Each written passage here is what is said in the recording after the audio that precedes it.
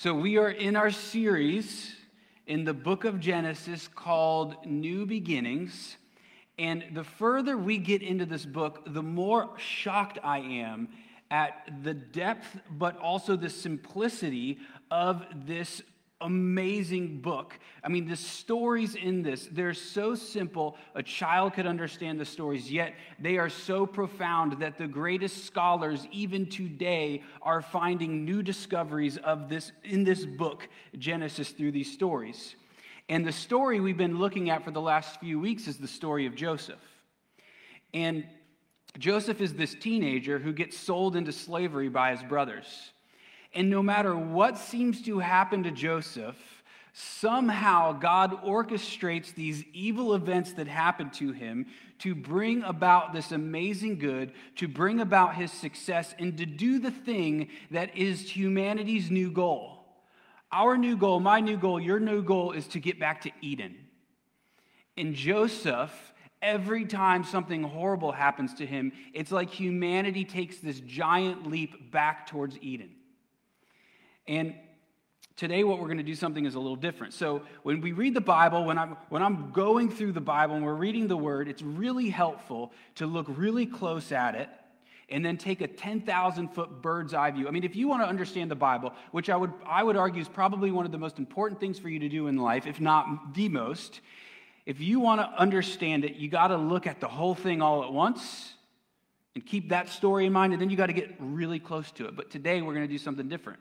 We're not going to do 10,000 foot, and we're not going to do right up close and personal. We're going to hover around 5,000 to 1,000 feet. So we're going to basically be this bird's eye view, but we're going to come down and we're going to hover up high. And when we do that, what we're going to find in this story is that there's been a shift. And we're meant to see this shift. So we've been looking at Abraham, Isaac, and Jacob, and now we get to Joseph.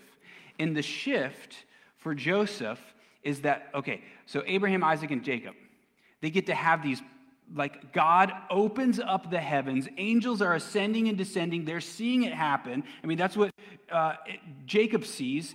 And they're actually having conversations with God. Like this crazy thing where they're hearing the audible voice of God. But not just that, they're like face to face with God. But then with Joseph, God gets quiet. He's not absent, but he has a quiet presence.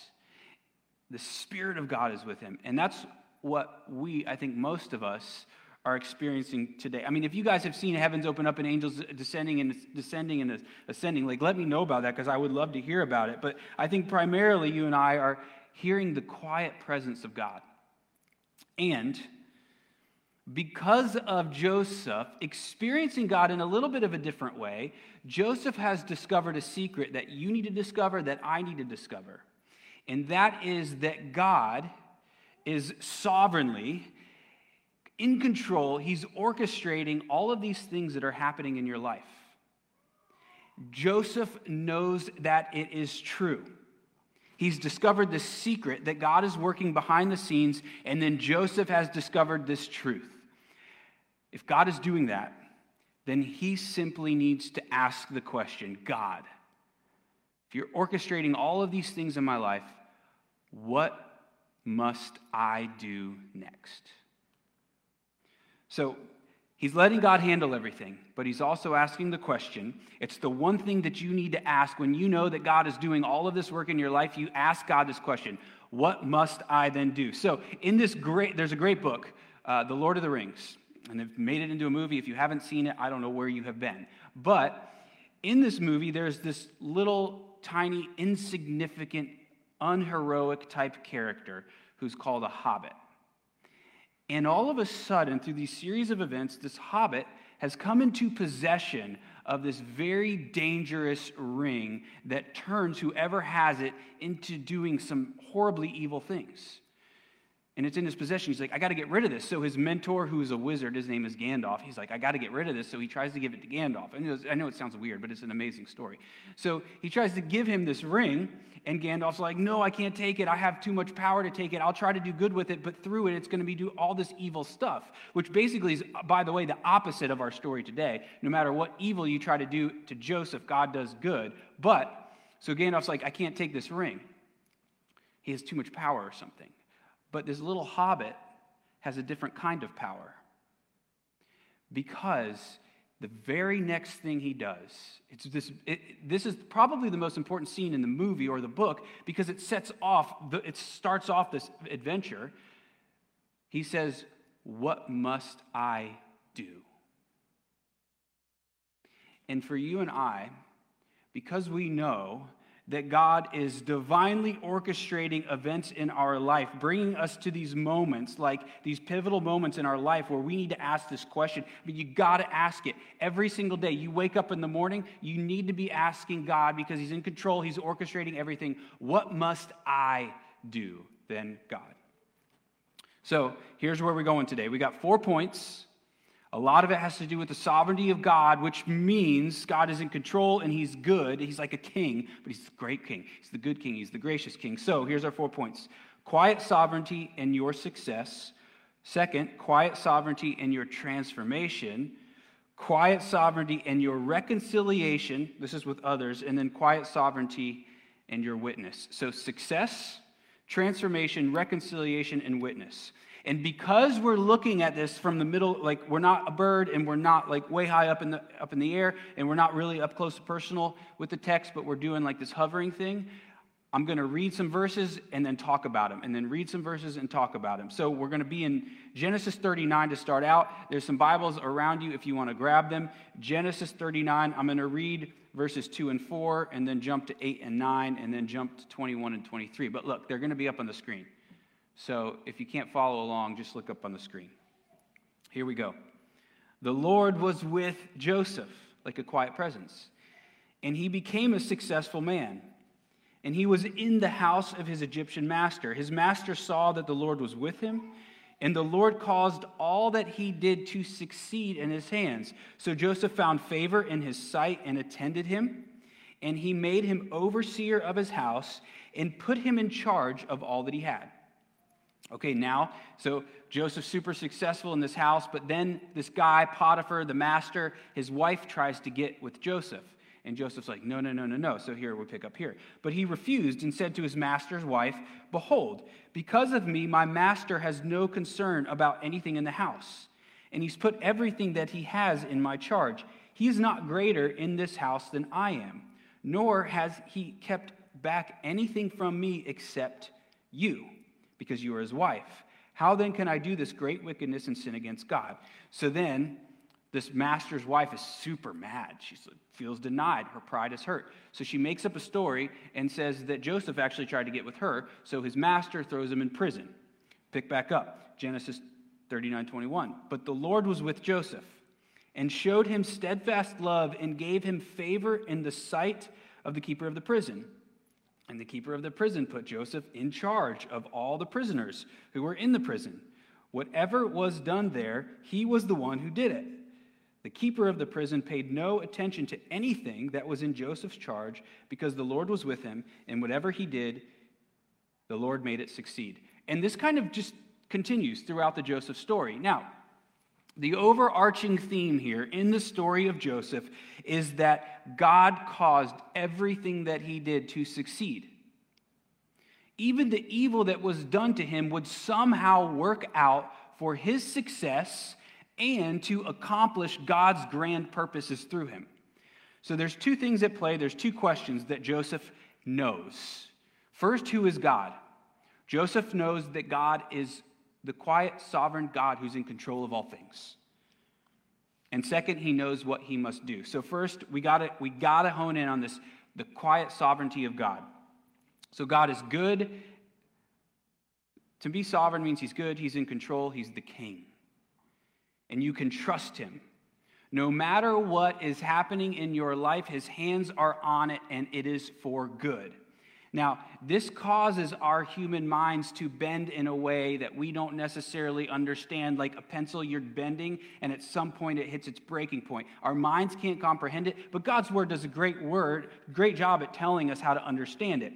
And here we're trying to bend our minds to understand that God is sovereign, because here's what we say: God is sovereign and he's good. So then the question becomes, well, what's with all the evil?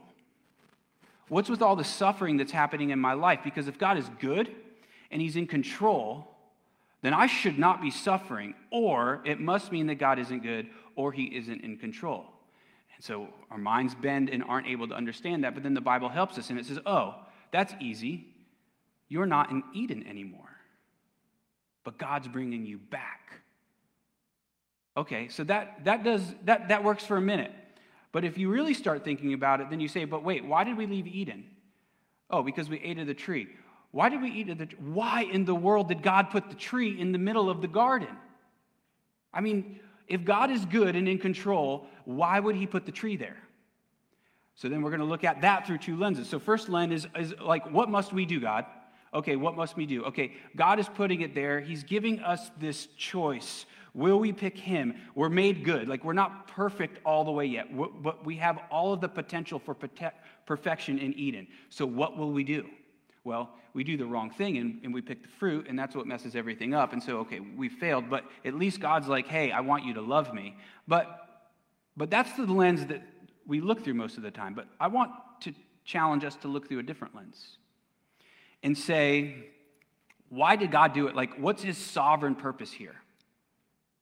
If we look at it through the lens of God being the king, there's a different answer. And the answer is God put the tree there for love. You say, wait, what? That doesn't make any sense. It does. It makes beautiful sense. Because Jesus says, no greater love is there than this, than someone lay down his life for his friends. God is perfection. And if perfect love looks like laying down your life for your friends, then in order for God to be perfect, he must then display the perfection of love, because the Bible actually calls him love, which means that God must lay down his life for his friends in order for there to be perfection in him and of him. And so he makes this tree of death so that one day he'll hang on it. Beautiful, beautiful, beautiful. But we say, okay, wait, hold on. Then does that mean that at some point before Jesus went to the cross that God wasn't perfect? Well, no. Because time is part of creation. Listen to this, don't miss this. Time is part of creation. And if time is part of creation, then that means that God has at some point and always does operate outside of creation because he's creator. Therefore, God is not subject to time. Therefore, for God, all things happen simultaneously. Therefore, God is always perfect. Talk about our minds bending in a way we can't understand. But the point of this, if this is true, which it is, then that means this. The worst things that can happen to you, God make sure that good and love come out of it. That is true. Then the worst things that happen, God will make sure that love and good come out of it. So for Joseph, he has these absolutely horrible things happen to him. I mean, we really just kind of skip over it in the story, but he's a teenager. He has this dream that his brothers are going to one day bow down to him. So he tells his brothers. Big mistake, but he tells them. So they throw him in this pit to leave him to die, but instead they say, you know what, let's just sell him into slavery. So they sell him into slavery. I mean, he's young.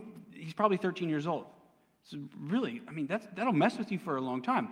So then he's a slave, but his master is this guy named Potiphar, who is essentially the general of the entire army. He's very powerful. And then God starts doing work in this, growing Joseph. Potiphar loves this guy. He's making everything that Potiphar does go well. So he says, I'm just giving everything to you. All of it's in your charge. So things are going well. And then Potiphar's wife looks at him. The Bible says he's a handsome man, so she goes for him, and he says no. And then she goes for him the next day. He says no, and he keeps saying no. And then finally, she's had enough of it, so she makes up this story that he tried to get with her. Well, the master finds out about it and sends him to the prison. Well, this is horrible. This is another tragic thing. He did the right thing. It doesn't work out for very good. He's saying to God, what must I do next? Well, don't get with Potiphar's wife. Okay, I won't do it. He goes in prison. God, what are you doing to me? But then the prison guard says, wow, look at what happens when Joseph is in charge of everything. I'm just going to let him run this prison. So the prisoner is actually running the prison, which is mind-boggling, and all these great things start happening to him. And then eventually he's able to interpret dreams. We'll get to that another time. And as that happens, the Pharaoh hears about it, brings him up into all of this power. Eventually he's running all of Egypt. Everything he's doing, it's in his hands. He's making all these great things happen. There's about to be a famine, but he's prepared for it. And he's going to end up essentially ruling the whole world because of it. All right. Why did all of this work out for him? I mean, that's amazing. Why did it all work out so good? Though tragic, but also so good. Because God was with him. But not the way that you think he's with him. I mean, it's not like because God is with him, he has this magic pill of success or he drinks this potion of luck that makes everything that he does, even if he does something horrible, go well for him. He has the quiet presence of God, which means that there are two things happening. First, no doubt, God is orchestrating some things. But second, he becomes wise. Now, how did he become so wise? Because he's praised for his wisdom. Everything he do works out well. He's wise because of this. God has orchestrated the events to happen in his life that would deposit wisdom in him. In other words, there's a pairing. God's sovereignty, his kingship. He's in control of everything that's happening to Joseph. Yet, Joseph is taking responsibility for his life. He's taking responsibility for the things that's happening. This is the weird, strange thing that our minds can't fully wrap around, the sovereignty of God and human responsibility. You are responsible for your life, but God is completely in control of everything. Just stick with me. So, it essentially becomes like this dance where God is completely in control, but Joseph has this responsibility to dance with God. And he's learning to dance better with wisdom as he's following God's lead. So his life becomes this dance of wisdom because he's following after God. He's following God's lead. Now, if you're like me, you're saying, well, I want to be successful. Therefore, I should have some wisdom. So pray for wisdom. That's a good thing, but be careful. Because in order for Joseph to become wise, he had to walk through difficulties, struggles, pain, loneliness, but all of those things, because God was with him, made him wiser. God orchestrated it. But because it happened and God was with him, now if God had not been with him, maybe he doesn't become wise. But because God is with him, and he's aware of the quiet presence of God, he becomes an incredibly wise man and becomes incredibly successful. But both are working together, the sovereignty of God and his responsibility. So he becomes transformed into this kind of guy that Pharaoh looks at and says, I could give you all that I have and it would be a good move on my part. So he does it. But Joseph had to learn to trust that God's hand was at work all the way through it. And trust that God is disciplining him just enough before he breaks so that he grows wise. I mean, that sounds painful, like to be disciplined just enough before you break, but it makes you wise. So be careful what you're praying for. So we had this series a while back in the book of Proverbs, which is all about wisdom. And what we found is that, generally speaking, the wiser you are, the more successful you will be. Now, sometimes that doesn't happen. Sometimes the wisest people are not successful because this world isn't fair. And you only know that if you're wise. But, generally speaking, if you are wise, you will be successful. But in order for that to happen, you must first answer this question. In the book of Proverbs, it's screaming at you to know the answer, who is God? And the answer is that he is the quietly sovereign God who sometimes speaks through phones. I don't know if you guys heard that back there. That might have been God. I don't know. Maybe a phone. It would sound a little bit robotic if it was God. But, okay, you want wisdom? Book of Proverbs, you got to know who God is. He's the quietly sovereign God first. And then second, if you want wisdom, you must say to God, what must I do? The answer is obey him. Do the next right thing.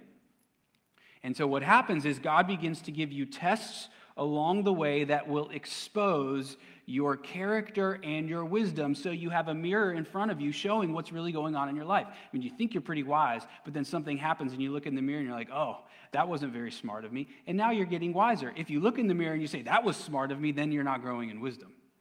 So it exposes what's going on. That's what happens with Joseph. He has this test with the Potiphar's wife. What's he going to do? It's a test. And by enduring the struggle, in the end, God gives him more wisdom through it. Right? He's thrown into jail, though. This is a horrible thing. But then Joseph realizes, oh, but God will still bring good out of this evil that's been done to me. It takes an incredibly wise person and trusting person to be able to say that of God. We don't just automatically go, poof, we're this way. It's something that we grow into. It's what God's doing. He's at work.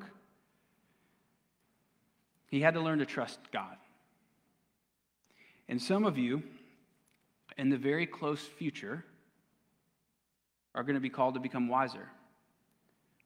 But in that process, happens right next before that, is you're going to have to walk through some tests, some difficulties, and some struggles. But if you will cling to God and God is with you through it, you will find yourself much wiser when you come out the other side. For some of you, you're in the middle of the difficulties right now. And it feels like God has turned his back on you. You can remember days where you felt like you understood his presence, but right now you feel like you don't understand him at all. And this is another lesson in wisdom. I mean, it is, if you can learn to trust God when it feels like he is far off, I mean, that is next level wisdom type stuff. And you grow into this, which means in order to do that, you've got to be tested, which means at some point in your life, you've experienced the quiet presence of God, but then he goes away and you're like, God, where are you? And on the other side of it, you say, okay, God, I saw what you were doing there.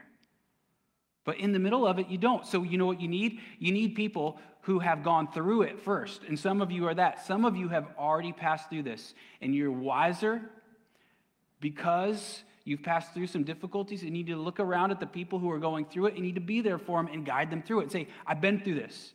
And I'm telling you, God's with you. He's probably more present with you than he was when you felt like he was present. Some of you need to be there for those people. And that is what Joseph ends up doing in the end. And that's what brought him to success. He trusted God so much, and he grew in wisdom because he was clinging to God through all of the struggles. And what that does is it transforms you. And this is our next point, the sovereignty of God and your transformation, because it made him focus not on himself but others. So this is where we're moving. So transformation means you become not so self-focused anymore. So I'm going to introduce you to another character now. The other character is Joseph's brother, Judah. Judah is potentially actually more important than Joseph, though he doesn't get as much attention. And here's the story of Judah. So Judah has this younger brother, Joseph, and Joseph is bragging about how one day Judah will be bowing down to him. And so Judah says, okay, we're going to get you. So Judah, it's his idea to sell Joseph into slavery. So he does it. And then Judah decides, Judah is a mess. So then he decides, which is wrong to do, he's like, after we did this, he leaves his home, he leaves his family, he's done with it. So he goes off, he meets a girl, she has some babies, and he has some kids, and then one of his kids gets married to this woman, Tamar, and he dies. And then, well, I won't get into that because that'll be confusing. But anyways, he's got this daughter-in-law, and it's his responsibility to care for her now. In this culture, it's 100% Judah's responsibility to care for his daughter-in-law because his son's died. But he doesn't. He doesn't do what he's supposed to do. He doesn't do what he must do. He does the opposite. He doesn't care for her. And we can't get into this, but basically she devises this plan that she's going to trick her father-in-law into sleeping with her. So I know. So then she goes down this road, and Judah's going to this, he's got this guy's weekend, and so she posts up on this road, and she puts a veil on, dresses herself up to look like a prostitute, and he sees her, and he's like, okay, I'm going to go and talk to this prostitute. So he does, and he doesn't know that it is his daughter-in-law, so he ends up sleeping with her. Still doesn't know it's her, and then they start talking about payment, and she's like, I'll take a goat. That would be fine. And he's like, okay, that sounds good. That's apparently the payment back then for these types of things. So she says, well, how do I know you're going to give me the goat? How about you give me the ring that you have, or the signet, you give me your cord, and you give me your staff. So these are things that men carried around then, and so she has those things. Then, it's all over. Judah finds out his daughter-in-law is pregnant by some random guy. He's angry. So he says to his family, let's go get her. You go get her and burn her alive. I mean, he is mad. So they get her, they chase her down, they pull her out, and they're taking her to go burn her alive. And she says, wait, give this cord, this staff, and this signet to Judah and tell him, I am pregnant by the man who these belong to. And as soon as he sees this and hears these words, he's absolutely cut to the core. He's convicted of his sin. He's just like, all of his sin and all of his life, he's just like, story ends. Like, well, that was weird and random. Where did that come from? Well, then a few chapters later, which would be years later, we meet Judah again. He's a completely different man. What has happened? Well, he's been convicted of his sin, but then, so he meets Joseph. So, okay, let me just take you through. So Judah is with his brothers now. He's a completely different man, and there's a famine. So his dad's like, go to Egypt. We heard there's this guy that's selling a whole bunch of food there. Go to that guy and let's get some food. So all the brothers go, and they meet this man who has all the food. It's Joseph. But they don't know it, but Joseph recognizes them. And he wants to test them because these are his brothers that sold them into slavery. So he wants to know, are they going to be the type of people that do this again? So what Joseph finds is that he meets a very different type of person in Judah. So Joseph makes him think he's about to take the youngest brother, Benjamin. This isn't a whole series of events, but listen, here's the bottom line. Here's what you need to know. Judah says this before he takes the brother. Now, therefore, please let your servant remain instead of the boy. In other words, he's saying, let me take the place. So selfish Judah, always thinking of himself, is now saying, I will be sacrificed. I'll live a life of slavery if you let my younger brother go. I can't bear the evil that would find to my father, is what he says. Now, that was Genesis 44. Here's the point. Judah has been transformed from before always thinking of himself, me, to the type of person who is willing to sacrifice the rest of his life in order to save his younger brother. And Judah's transformation is a transformation that you have to take, that I have to take, all of us must take, and it's a transformation where we forget of ourselves. Meaning this, we obsess of ourselves. We do. I mean, it's something that humans do. You are obsessed with yourself, and it's pretty much impossible not to be because you're seeing the world through your eyes, but you must take this impossible thing that God calls you to do and stop obsessing about yourself. So listen to this thing that Jesus says. He's so confusing when he talks sometimes. He says, if you want to find yourself, then you have to lose yourself. But if you want to make sure you lose yourself, then keep looking for yourself. What does that mean? Well, I'll tell you what it means. He says, if you want to find who you are, stop obsessing about finding who you are because all you're doing is thinking about yourself. And to be human is to be other-focused. I mean, the flourishing of humanity, the way we were meant to be, is so focused on others that we're not thinking of ourselves. I mean, that's the you that you've always been created to become. But it's so hard for you to do it. So Jesus says, just stop thinking of yourself, because if you don't stop thinking of yourself, eventually you're going to all crumble in on yourself, and you're just going to be consumed with yourself, and you're going to find yourself in a hell. Like just consumed by your own self-obsession. So by the way, in eternity, you don't think about yourself at all. You don't have to, because you're 100% completely content. So, You say, well, that sounds amazing. Well, Paul tells us something. He says he has found the secret to being content even now in this life. Well, what's a secret? Because we got to know what it is. I mean, I want to be content. You want to be content. What is this big secret, Paul? Paul says this, that Christ is always enough.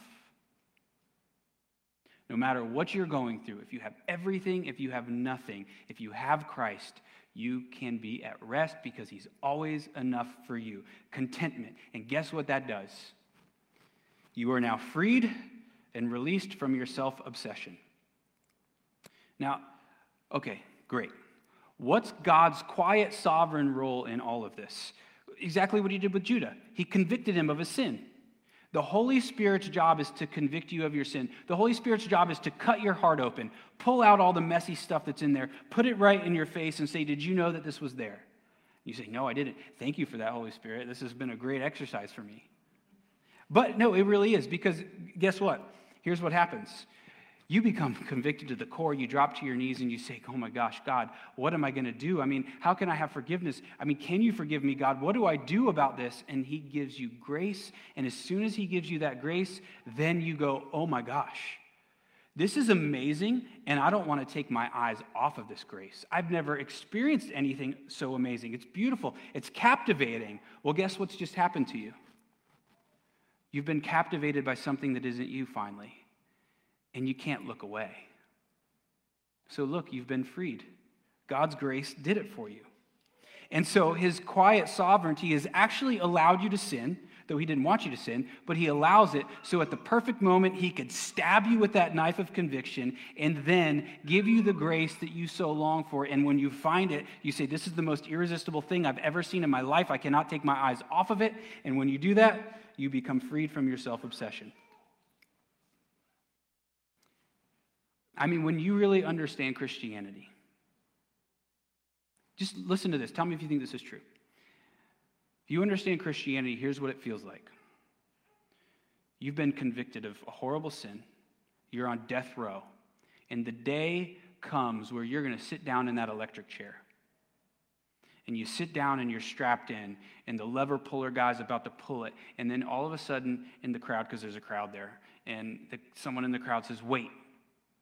And it's the judge who convicted you, and he stands up and he says, I want to release him of all the sins. And the people cry out, wait, no, justice must be done. And the lever puller says, if you want that, Mr. Judge, you're going to have to sit down in his place. And so the judge walks up and he unstraps you and he lifts you up and he looks at you in the face. And it's so, like he's looking at you hard because he's about to do something. And he tells you something important. He says, I love you. And then he moves you to the side and he sits down in that electric chair, strapped up, and then the lever is pulled. That's what Christianity feels like. And when something like that happens to somebody, they are filled with so much gratitude that they say, I cannot waste my life anymore. I will not think of myself again, but I will focus on others and I will make my life a life that is worth living, a meaningful life. It's the kind of person who's forgotten about themselves because of something that someone has done for them that is so transformational that they just start obsessing over others and for them. And by the way, the sin of self-obsession, it doesn't have to look like someone who's arrogant. It can actually look like someone who's incredibly self-loathing. Because what do you think the self-loathing person is doing? They're thinking of themselves. And they're thinking about how horrible they are. And all they're doing is looking at their sin. And gosh, I mean, doesn't that sound horrible to just look at the messiness of you every single day, all day? That will drive somebody crazy. That will drive someone into a personal hell. And so, the self-loathing person needs grace so that they'll get their attention off of themselves and see the God of grace. And finally, this irresistible grace starts screaming in their life, and it's all they can see, and they've been transformed. And when you become someone that's transformed like that, you start seeing something happen in your life. All these relationships that you had in the past that kind of fell apart are being reconciled. So, look at this. Genesis 42, this is our third point, reconciliation. Genesis 42, 6 through 11. Now Joseph was a governor over the land. He was the one who had sold to all the people of the land. And Joseph's brothers came and bowed themselves before him. with their faces to the ground. By the way, Joseph's dream, my brothers are going to be bowing to me. It's happening right here. So Joseph saw his brothers, recognized them, but he treated them like strangers and spoke roughly to them. "Where do you come from?" he said. They said, "From the land of Canaan to buy food." And Joseph recognized his brothers, but they did not recognize him. And Joseph remembered the dreams that he had of them. And he said to them, "You are spies. You have come to see the nakedness of the land." They said to him, "No, my lord, your servants have come to buy food. We are all sons of one man. We are honest men. Your servants have never been spies." All right, this is fantastic. And it's fantastic because they are basing the fact that they aren't spies on their honesty. No. We're honest men, Joseph. Are they? Because if you look at the story, in fact, their whole life is built on a lie, because what they did is they sold their brother into slavery, and then they told Joseph's father he's been devoured by a wild animal. He's dead. At this point, Joseph's father still thinks he's dead because his brothers have been lying to him all of his life. So their life is built on this lie. And Joseph hears them say that they're honest, so give them the benefit of the doubt. He tests them to see if they've been transformed. Now, this is very wise of him. Very wise. So Joseph keeps saying, "No, you're dishonest." And they say, No, we're honest. And they say, "No, you're not honest." They say, "Yes, we are." And so what he's trying to figure out is, should he be reconciled to them? And by the way, you need to know this. The younger brother's name is Benjamin. He wasn't there at this meeting. And he wasn't there when Joseph was sold into slavery. Joseph loves Benjamin. And Benjamin's not here at this meeting. So he tells them, "Okay, let's see if you're honest. You say you have this brother. Go get him and bring him back." So they leave. And they go back for a little bit with their food. And then they run out of food. And the dad's like, "Hey, go get some food." And so they go back and they bring Benjamin. Well, Joseph's not done testing them. So they get back, and Joseph's like, "Here's some food," but he puts this valuable cup in Benjamin's food sack. They go out, they're going back home, and then Joseph says to his people, "Go chase him down." And they go and open up Benjamin's food sack, and there's the cup there, and they take him, and they're like, he belongs to Joseph now. But they don't know that it's Joseph, and so they think they've lost their brother. And then transformed Judah, who would have in the past said, "Take him, I'm getting out of here," goes back to Joseph. Again, he still doesn't know it's Joseph, and he says, "Take me instead."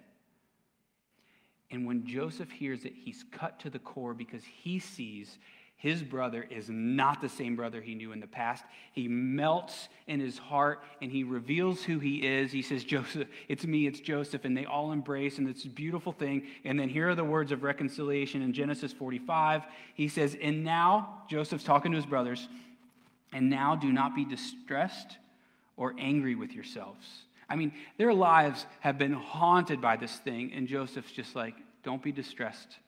Don't be angry with yourselves. You sold me here, for God sent me before you to preserve life. For the famine has been in the land for 2 years, and there's yet another 5 years in which there will be neither plowing nor harvest. And God sent me before you to preserve for you a remnant on the earth, and to keep alive for you many survivors." I mean, he could have got even with them. But he doesn't. He reconciles with them, forgives them, and reconciles them. He already forgave them in his heart. But he wasn't sure if he should be reconciled with them. Now, okay, this is very wise of him. He's a wise man. But God, here's what Joseph realizes. God has been quietly working in Joseph's life and Judah's life, working about transformation, which means if you're going to be reconciled with somebody, there must be transformation first. You got to forgive everybody. But reconciliation might not happen yet, or maybe it shouldn't happen yet. You must be wise to figure it out. But after transformation, you should seek reconciliation. And what this is it's just an amazing picture of God working behind the scenes in people's life, orchestrating events, orchestrating transformation so that at the right time, perfect reconciliation happens. So the Bible's telling you, all of you, that you have to forgive. If there's someone you haven't forgive, like run out of here right now and go forgive them. But don't be so quick to reconcile your relationships, because some of those people that have hurt you in the past have not changed. And you need to wait until there's evidence that God has done work in their life, and then you can seek reconciliation. So some of you right now, you need to forgive somebody, and that's why reconciliation hasn't happened. Like, they've forgiven you, they've changed, but you're just stubborn and you won't forgive them. Forgive them, be changed, and then go reconcile. But some of you have forgiven someone, and you might be too quick. You should be quick to forgive, but don't be quick to reconcile. You got to have wisdom in knowing when you should reconcile those relationships. All right. Now, why is that important? Well, this is our last point. If you're this type of person, you will be an amazing witness to the glory and the beauty and the worth of God.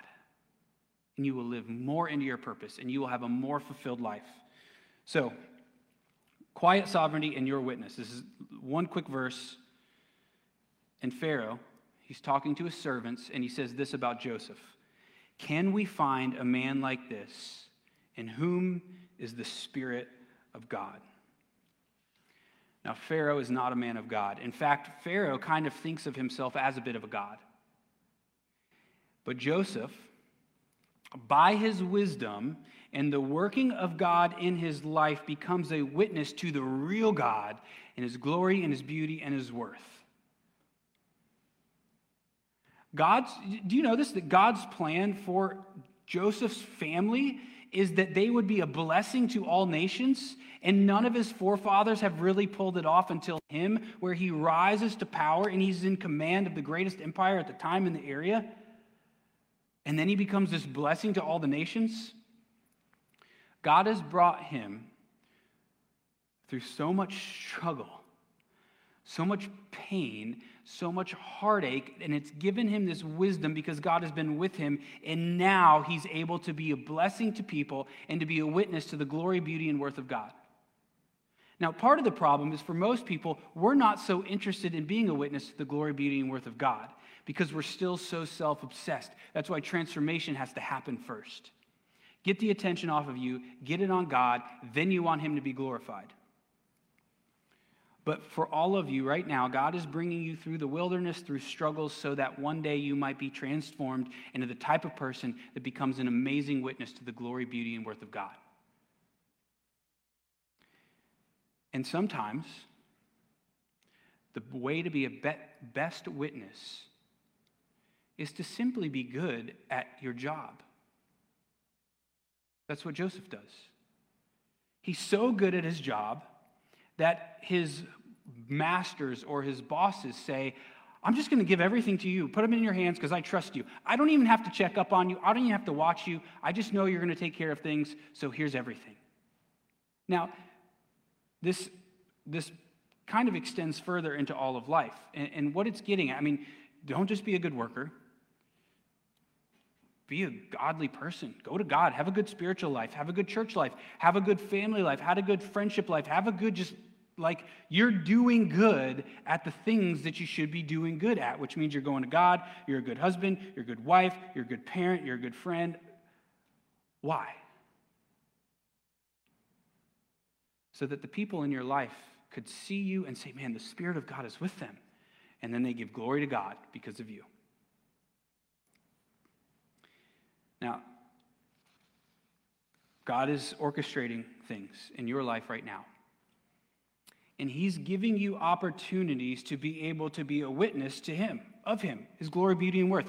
In other words, to say, hey, you have found something that people need to find. Your eyes have, the gaze of your eyes have met the irresistible grace of God. And you see it. And there's people who need to know about it, and it will completely transform their life. And maybe God's bringing you through some struggles to get there. You live your life as a witness in the way you live. I'm living for God. So you live a good life, but then that gives credibility to the words that you then one day speak to them.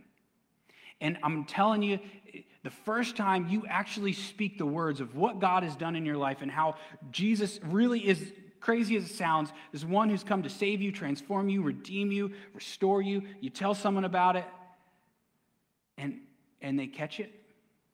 When that happens to you, you're going to be hooked. And here's why. Because you're going to relive it all over again the same day when you felt what it felt like to find the grace of God. Because you're going to see your friend, and you're going to see them in the electric chair, and you're going to see how Christ comes and he unbuckles them and he sits in their place, and you're going to see what it does to them and how it transforms their life. And then you're going to be in awe of it, but you're also going to remember that it's been done for you all over again. So I get this privilege to do a lot of weddings. And something I love to do is after the wedding ceremony is over, I go out and I talk to people who are there just in the seats. They're part of the wedding. They're not part of the wedding, they're watching the wedding. And I like especially to talk to people who are a bit older because they've been married for a while and something happens to them. The love that they have for each other gets rekindled because they're remembering their wedding day. But it's a little bit different because they've been through a lot together. They've struggled together. And after all of that, the love is actually richer and it's more meaningful. And it's just like you see this spark in them all over again, but it's like a flame now. So that same thing happens to the person who shares their faith with someone and they become a Christian because it just all gets rekindled and you remember why God is your God, as crazy as it is. You're doing the thing that's required of you. Like, what must you do? Be a witness. It's the question. What must you do? And you know, Jesus asked this question. He's in the garden. He's been betrayed. The next day, he knows it's coming. He's about to be hanging on that tree of death. And he's praying to his Father. Quiet presence of his Father. And you know what he prays? He says, Father, let this cup pass from me. Now, what does that mean? It means, God, let this spiritual death, let this destruction, let this wrath that's coming to me tomorrow, like, just let it go away if that's possible. But then he says, but your will be done. Meaning, God, Father, I don't want to do this, but I do because I want to do what I must. The next day, he finds himself there, hanging on the tree. Why? So you, like Joseph, might be brought out of slavery to something worse, though, slavery to sin and death, and been set free now from that sin and death because Christ became a slave to sin and death on the cross for you. Why else? So you might experience transformation like Judah did. Because Jesus on the cross trades places with you. He sits in the chair where you were meant to sit. Why else? So that you can experience reconciliation. Not just with your friends, not just with your family, but with the living God who we've rebelled against. Why else? So that you might live into this tremendous purpose and meaning of bringing his kingdom here on the earth, his quiet kingdom, his kingdom that comes in stealthily, his kingdom that comes in through his people in the way that we live, in the words that we speak, until one day this kingdom is roaring like a lion and it sets all hurting, death, and pain in its own grave and all things are made right.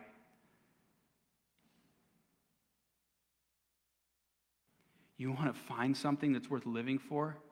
Stop looking at yourself. Look at the grace of God, and when you catch it, you're going to find meaning and purpose come flooding into your life. And then you'll know, what must I do? You'll ask that question, and you'll know the answer. You must go to Christ, and you must take others with you, and you must bring his kingdom. That's a reason to live for. That's a life worth living. All right, let me pray for us. God, we pray that we would now be enamored by your grace, this irresistible grace that has been given to us, not because we earned it, but because you just simply are a gracious God. And let that grace fill up all of the rooms in our hearts until grace becomes spilling over, and now we are looking at all those around us, and all we can do is let that grace spill over into the lives of people around us. God, let us be a church of people who are enamored by your grace and can't help but be a witness to your glory and beauty and worth, not in a weird way, but in a passionate way that is authentic and vulnerable.